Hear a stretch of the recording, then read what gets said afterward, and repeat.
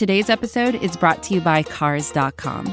With over 2 million vehicles and 50,000 more added every day, Cars.com will match you with the perfect car for you, your budget, your life, your style. And if you're ready to say goodbye to your current car, Cars.com will get you an instant offer to cash it in. Just start by entering your license plate and get matched with a local dealer who will write you the check. So whether you're looking to buy or sell, just go to Cars.com. It's magical. PHINSIDER Radio, the Jake and Josh Show, is SB Nation's official podcast about your Miami Dolphins. Check out PHINSIDER.com for more Miami Dolphins content and be sure to subscribe on iTunes, Spotify, or wherever you get your podcasts. Keep up with us on Twitter. Jake can be found at JMendel94. Josh can be found at HOUTZ or just House. The show is made possible by Dolphins everywhere, so be sure to rate and comment, share your thoughts, and let us know how we are doing. Now, let's get on with the show.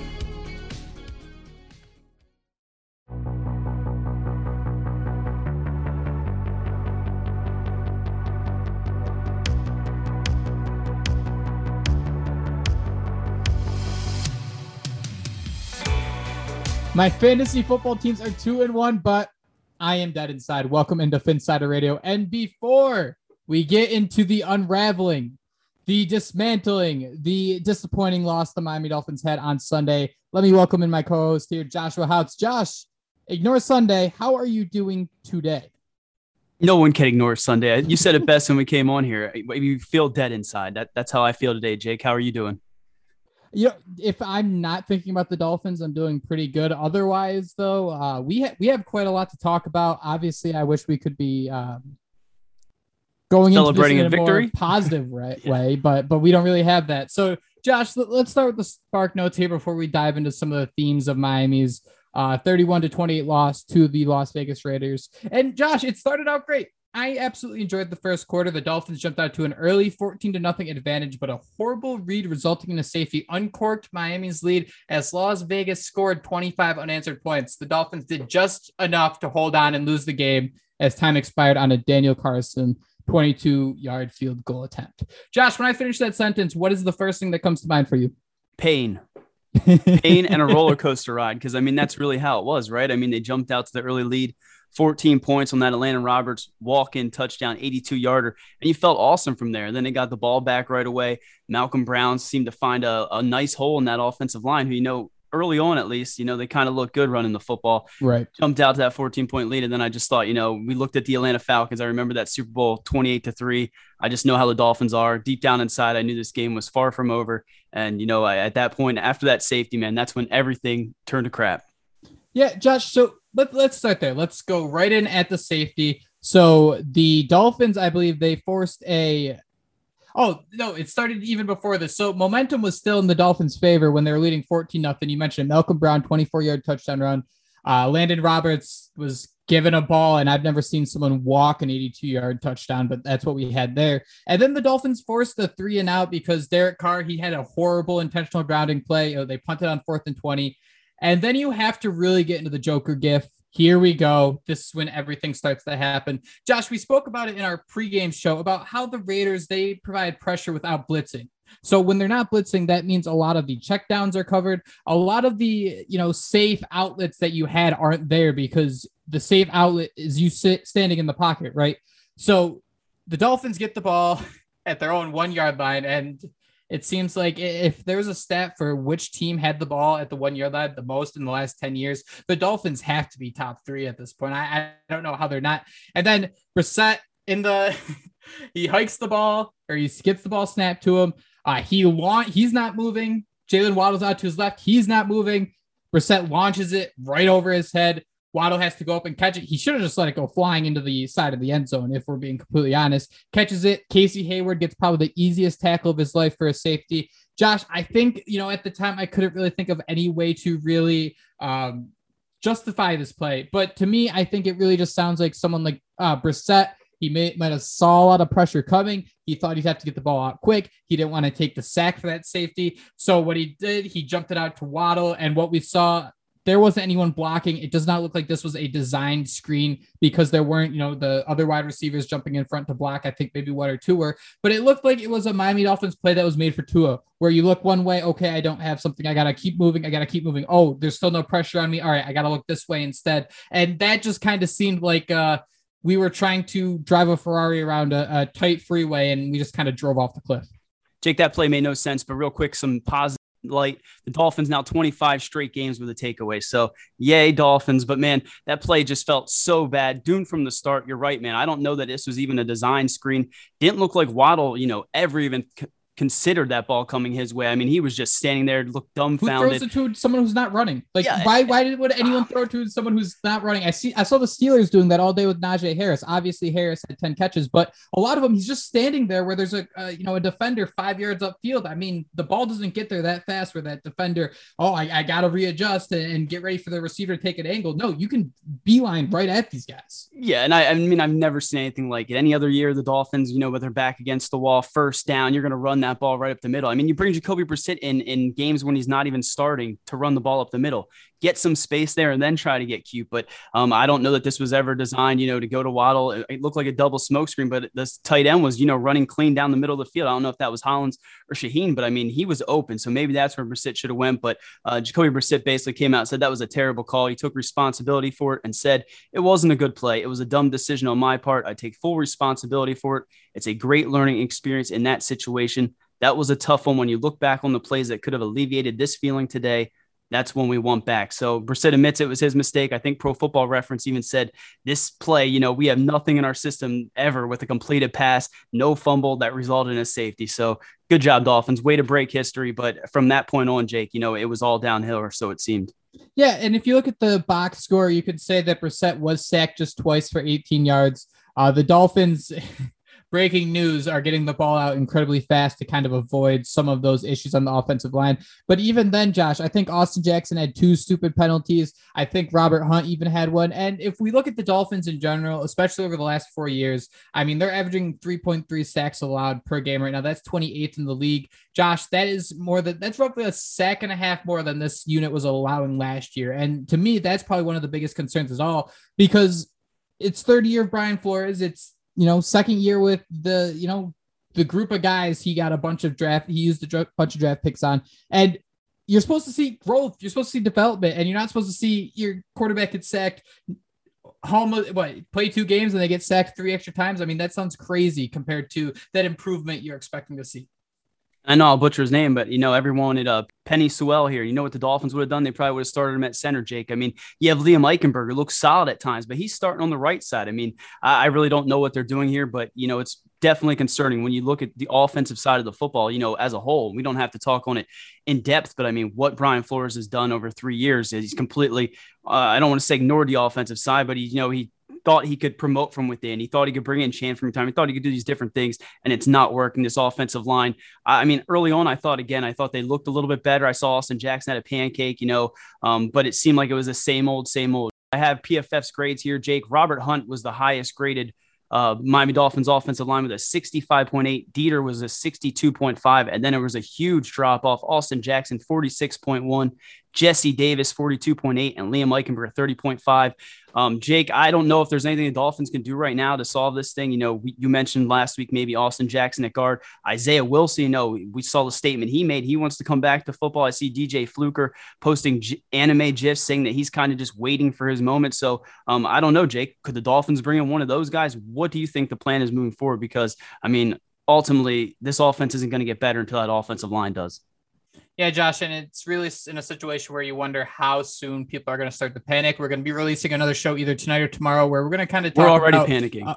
Sure, yeah, but we're going to release a show tomorrow or sometime soon outside of our Monday, Wednesday, Friday, talking about the state of the franchise without Tua. And I really want to get into how much of a hot seat is Chris Greer on. We see the Carolina Panthers, they lose a starting cornerback yesterday, and another team, they make a deal with another team to bring in a cornerback where you could have maybe saved yourself from the Noah Igbenogany mistake right now, as this team is really squandering to try to get some sort of lineman help or something. But it seems like the team is just staying pat right now, and that kind of is the concern. But Josh, getting back to Sunday's game, that safety really uncorked everything. Like I said at the top, it was the start of 25 unanswered points.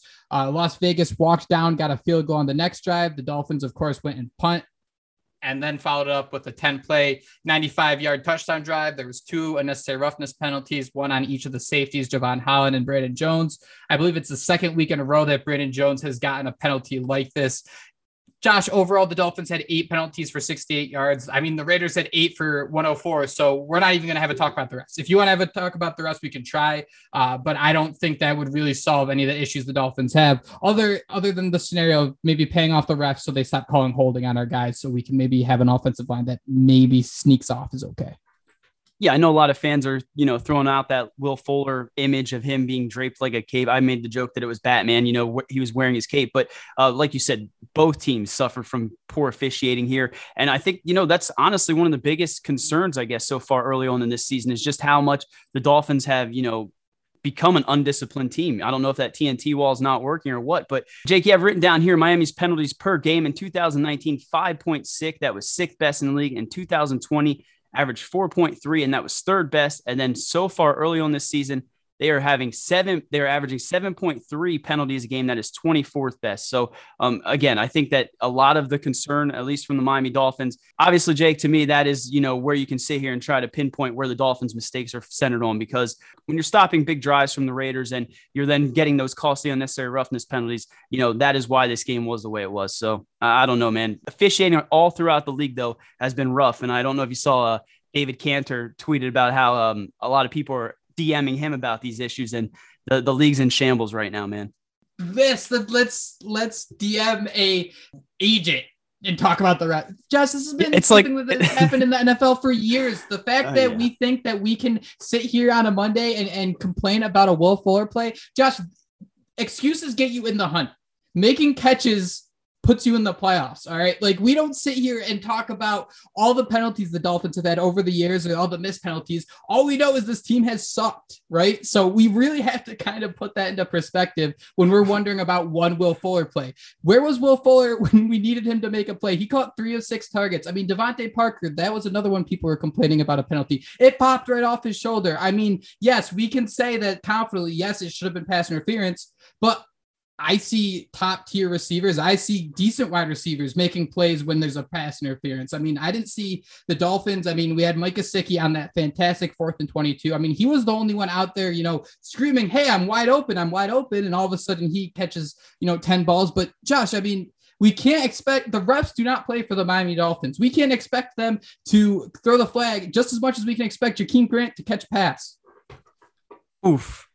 That was a low blow, man. But you're right. I mean, we can't sit here and beg these refs for anything. And I think at this point, Dolphin fans are just begging to be in the hunt, Jake. So maybe that's what it all stems back for. But getting back on track, man, you have all these critical that Dolphins give that huge 10-play, 95-yard drive. Can we focus on Atlanta Roberts and how well he's looked? I mean, he was making some awesome plays there in 3rd and short. Zach Sealer, I want to talk about him a little bit later, but I mean, he was all over the page. But Atlanta Roberts, I mean, I thought this was just another guy almost. I hate to say that, but, I didn't really respect his game enough. And, when they brought in Bernard McKinney, I was super stoked. Atlanta Roberts is every bit as good. I mean, he's a missile out there. So tip of a hat to him, because, I mean, he was everywhere. And again, I think he was tackling dudes into dudes. And that's what you love to see out of your linebacker.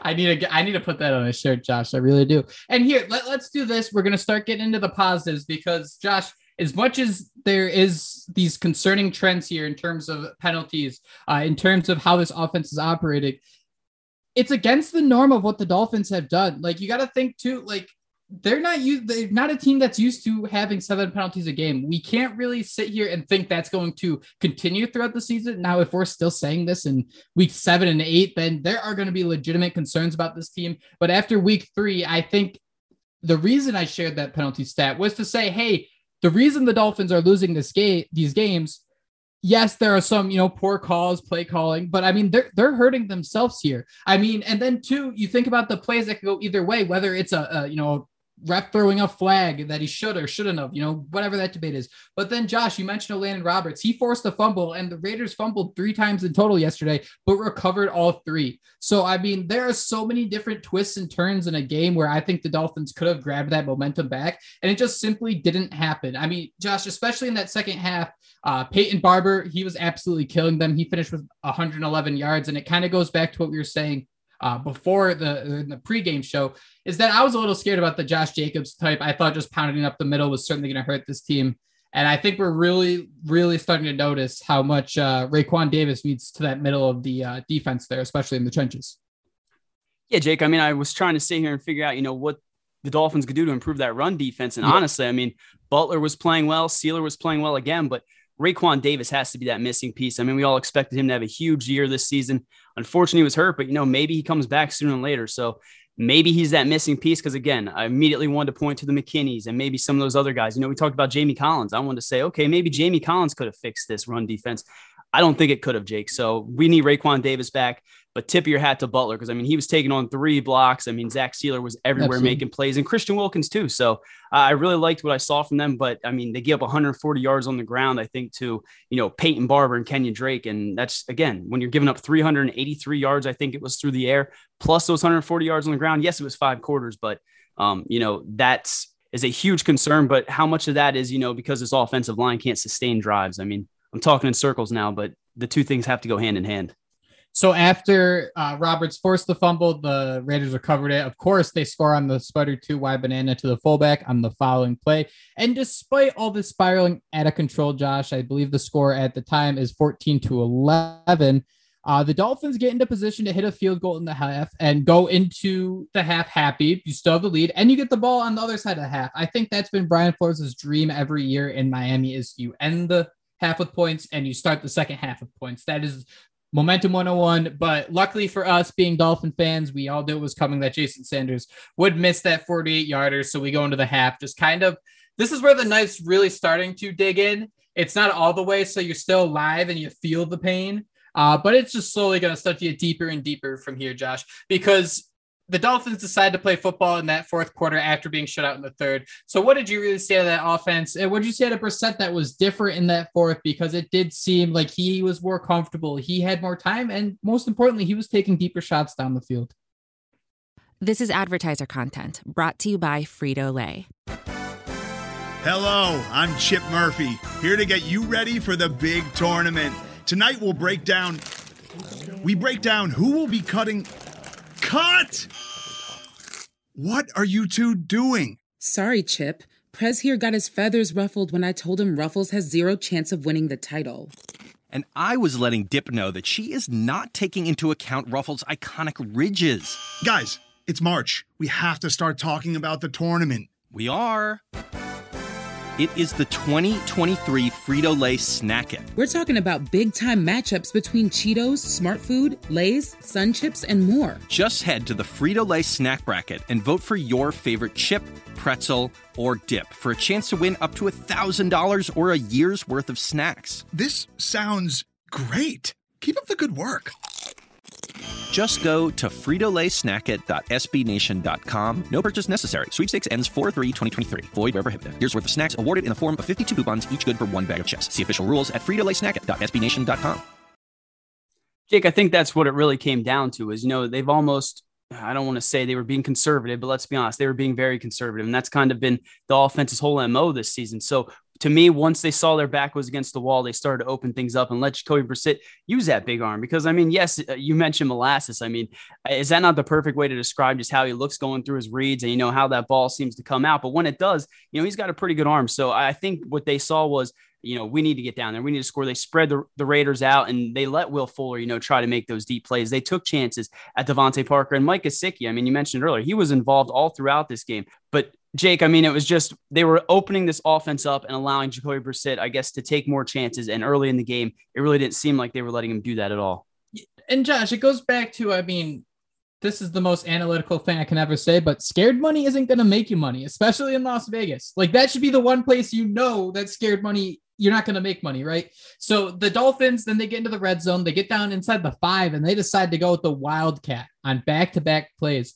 And the running game was actually pretty decent for most of the day. But then when you kind of start twisting or like picking apart Malcolm Brown's numbers, you realize that outside of his touchdown run, of course, fantastic. I'm so happy he scored a 24-yard touchdown.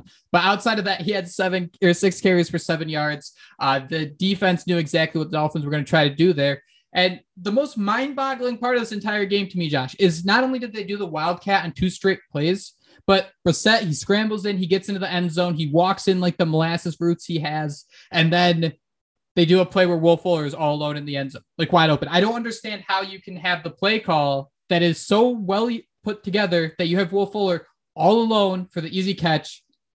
But before that, let me run the Wildcat a couple times.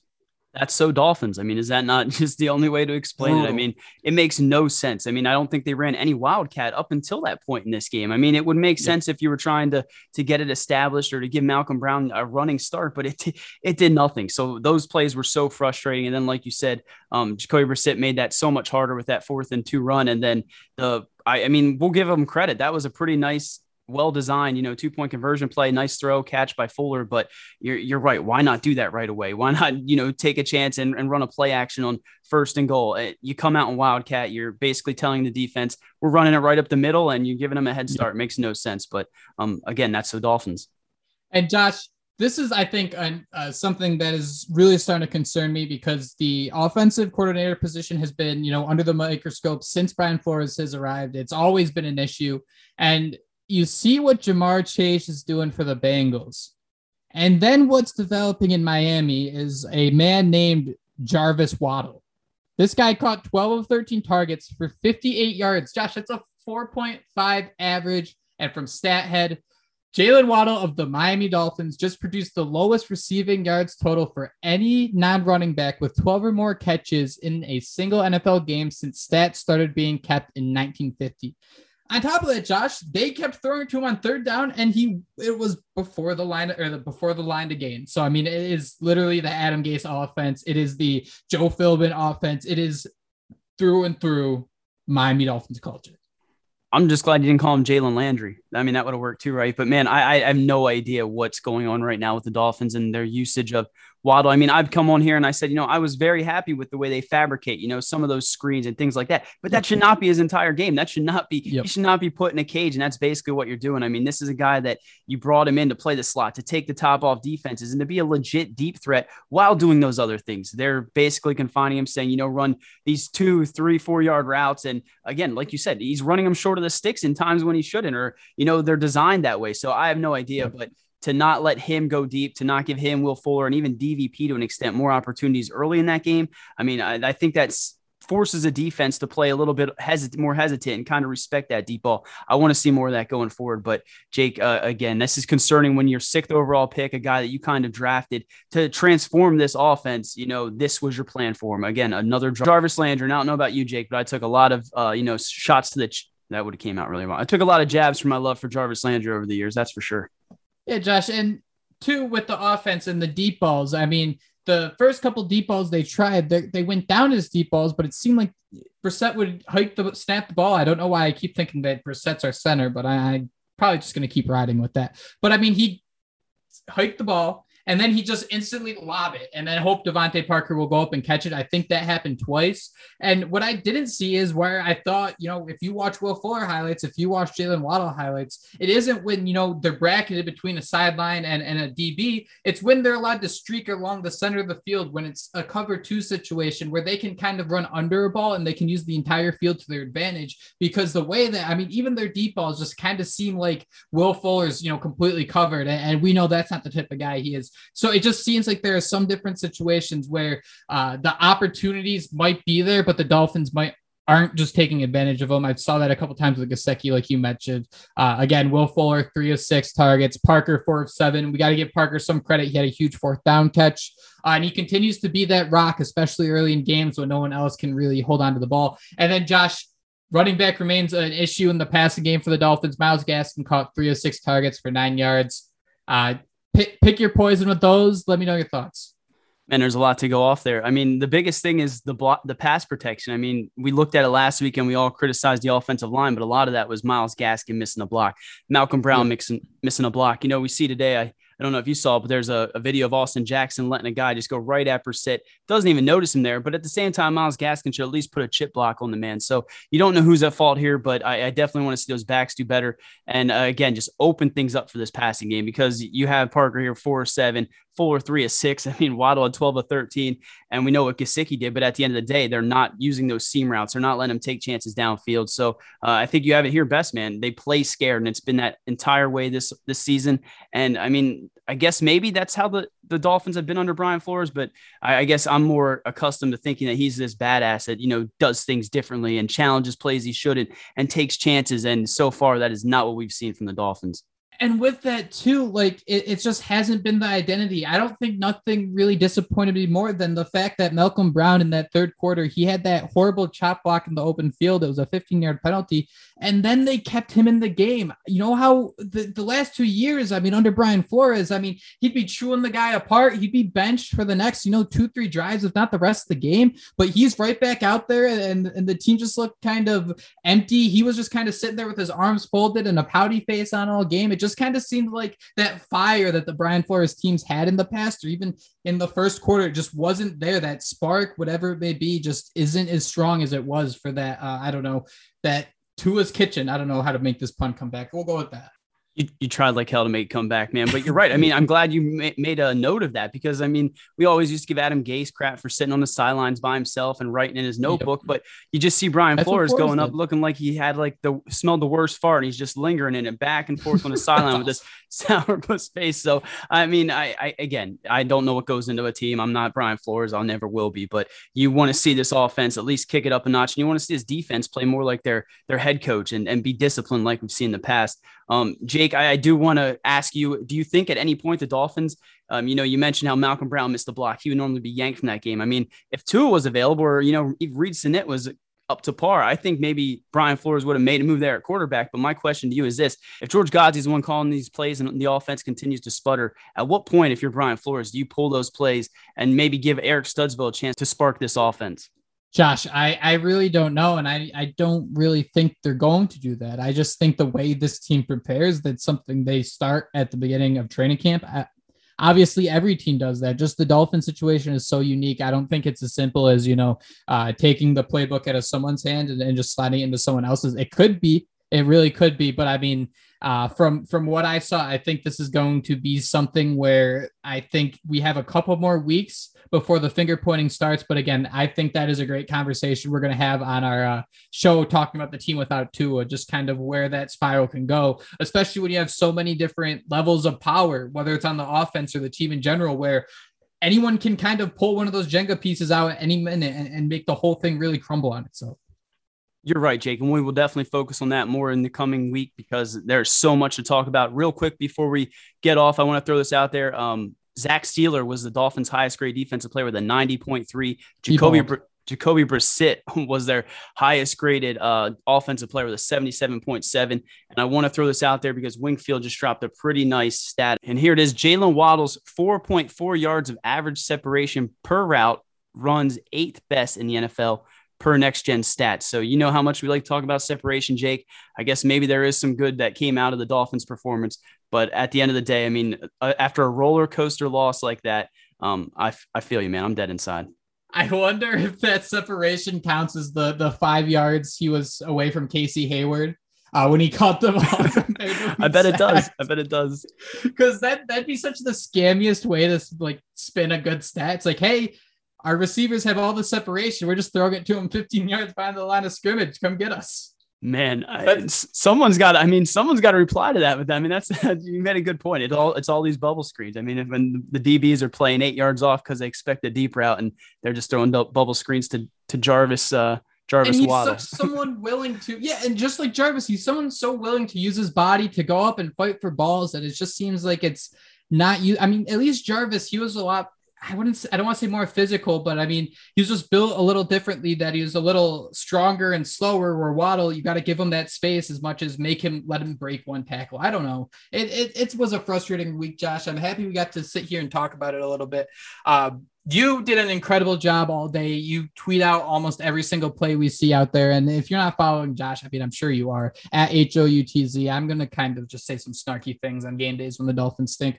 I can be found at JMendel94. Like I said, Josh, we're going to do 4 shows this week. The Dolphins are in a pretty much a majorly concerning spot. I think that's maybe the safe, not panicky way to say it, but there are some huge gray clouds over this team.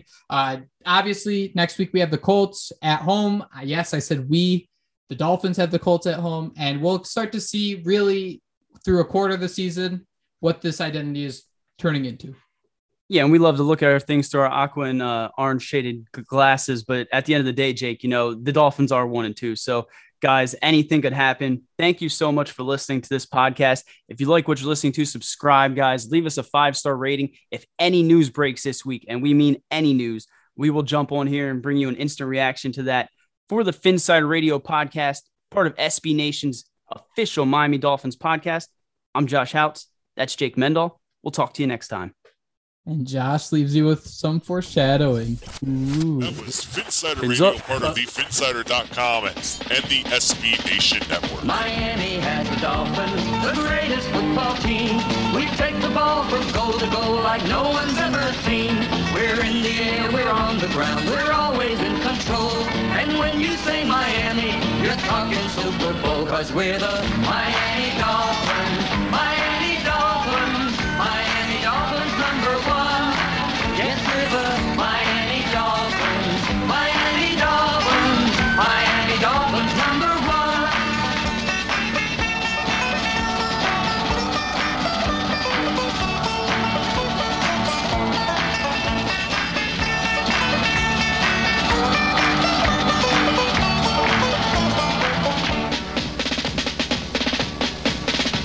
Miami has the Dolphins, the greatest football team. We take the ball from goal to goal like no one's ever seen. We're in the air, we're on the ground, we're always in control. And when you say Miami, you're talking Super Bowl, 'cause we're the Miami Dolphins. Miami Dolphins. Miami Dolphins #1. Yes, we're the Miami Dolphins. Miami Dolphins. Miami Dolphins #1. Miami Dolphins, Miami Dolphins, Miami Dolphins #1. Yes, we're the Miami Dolphins, Miami Dolphins, Miami Dolphins #1. Yes, we're the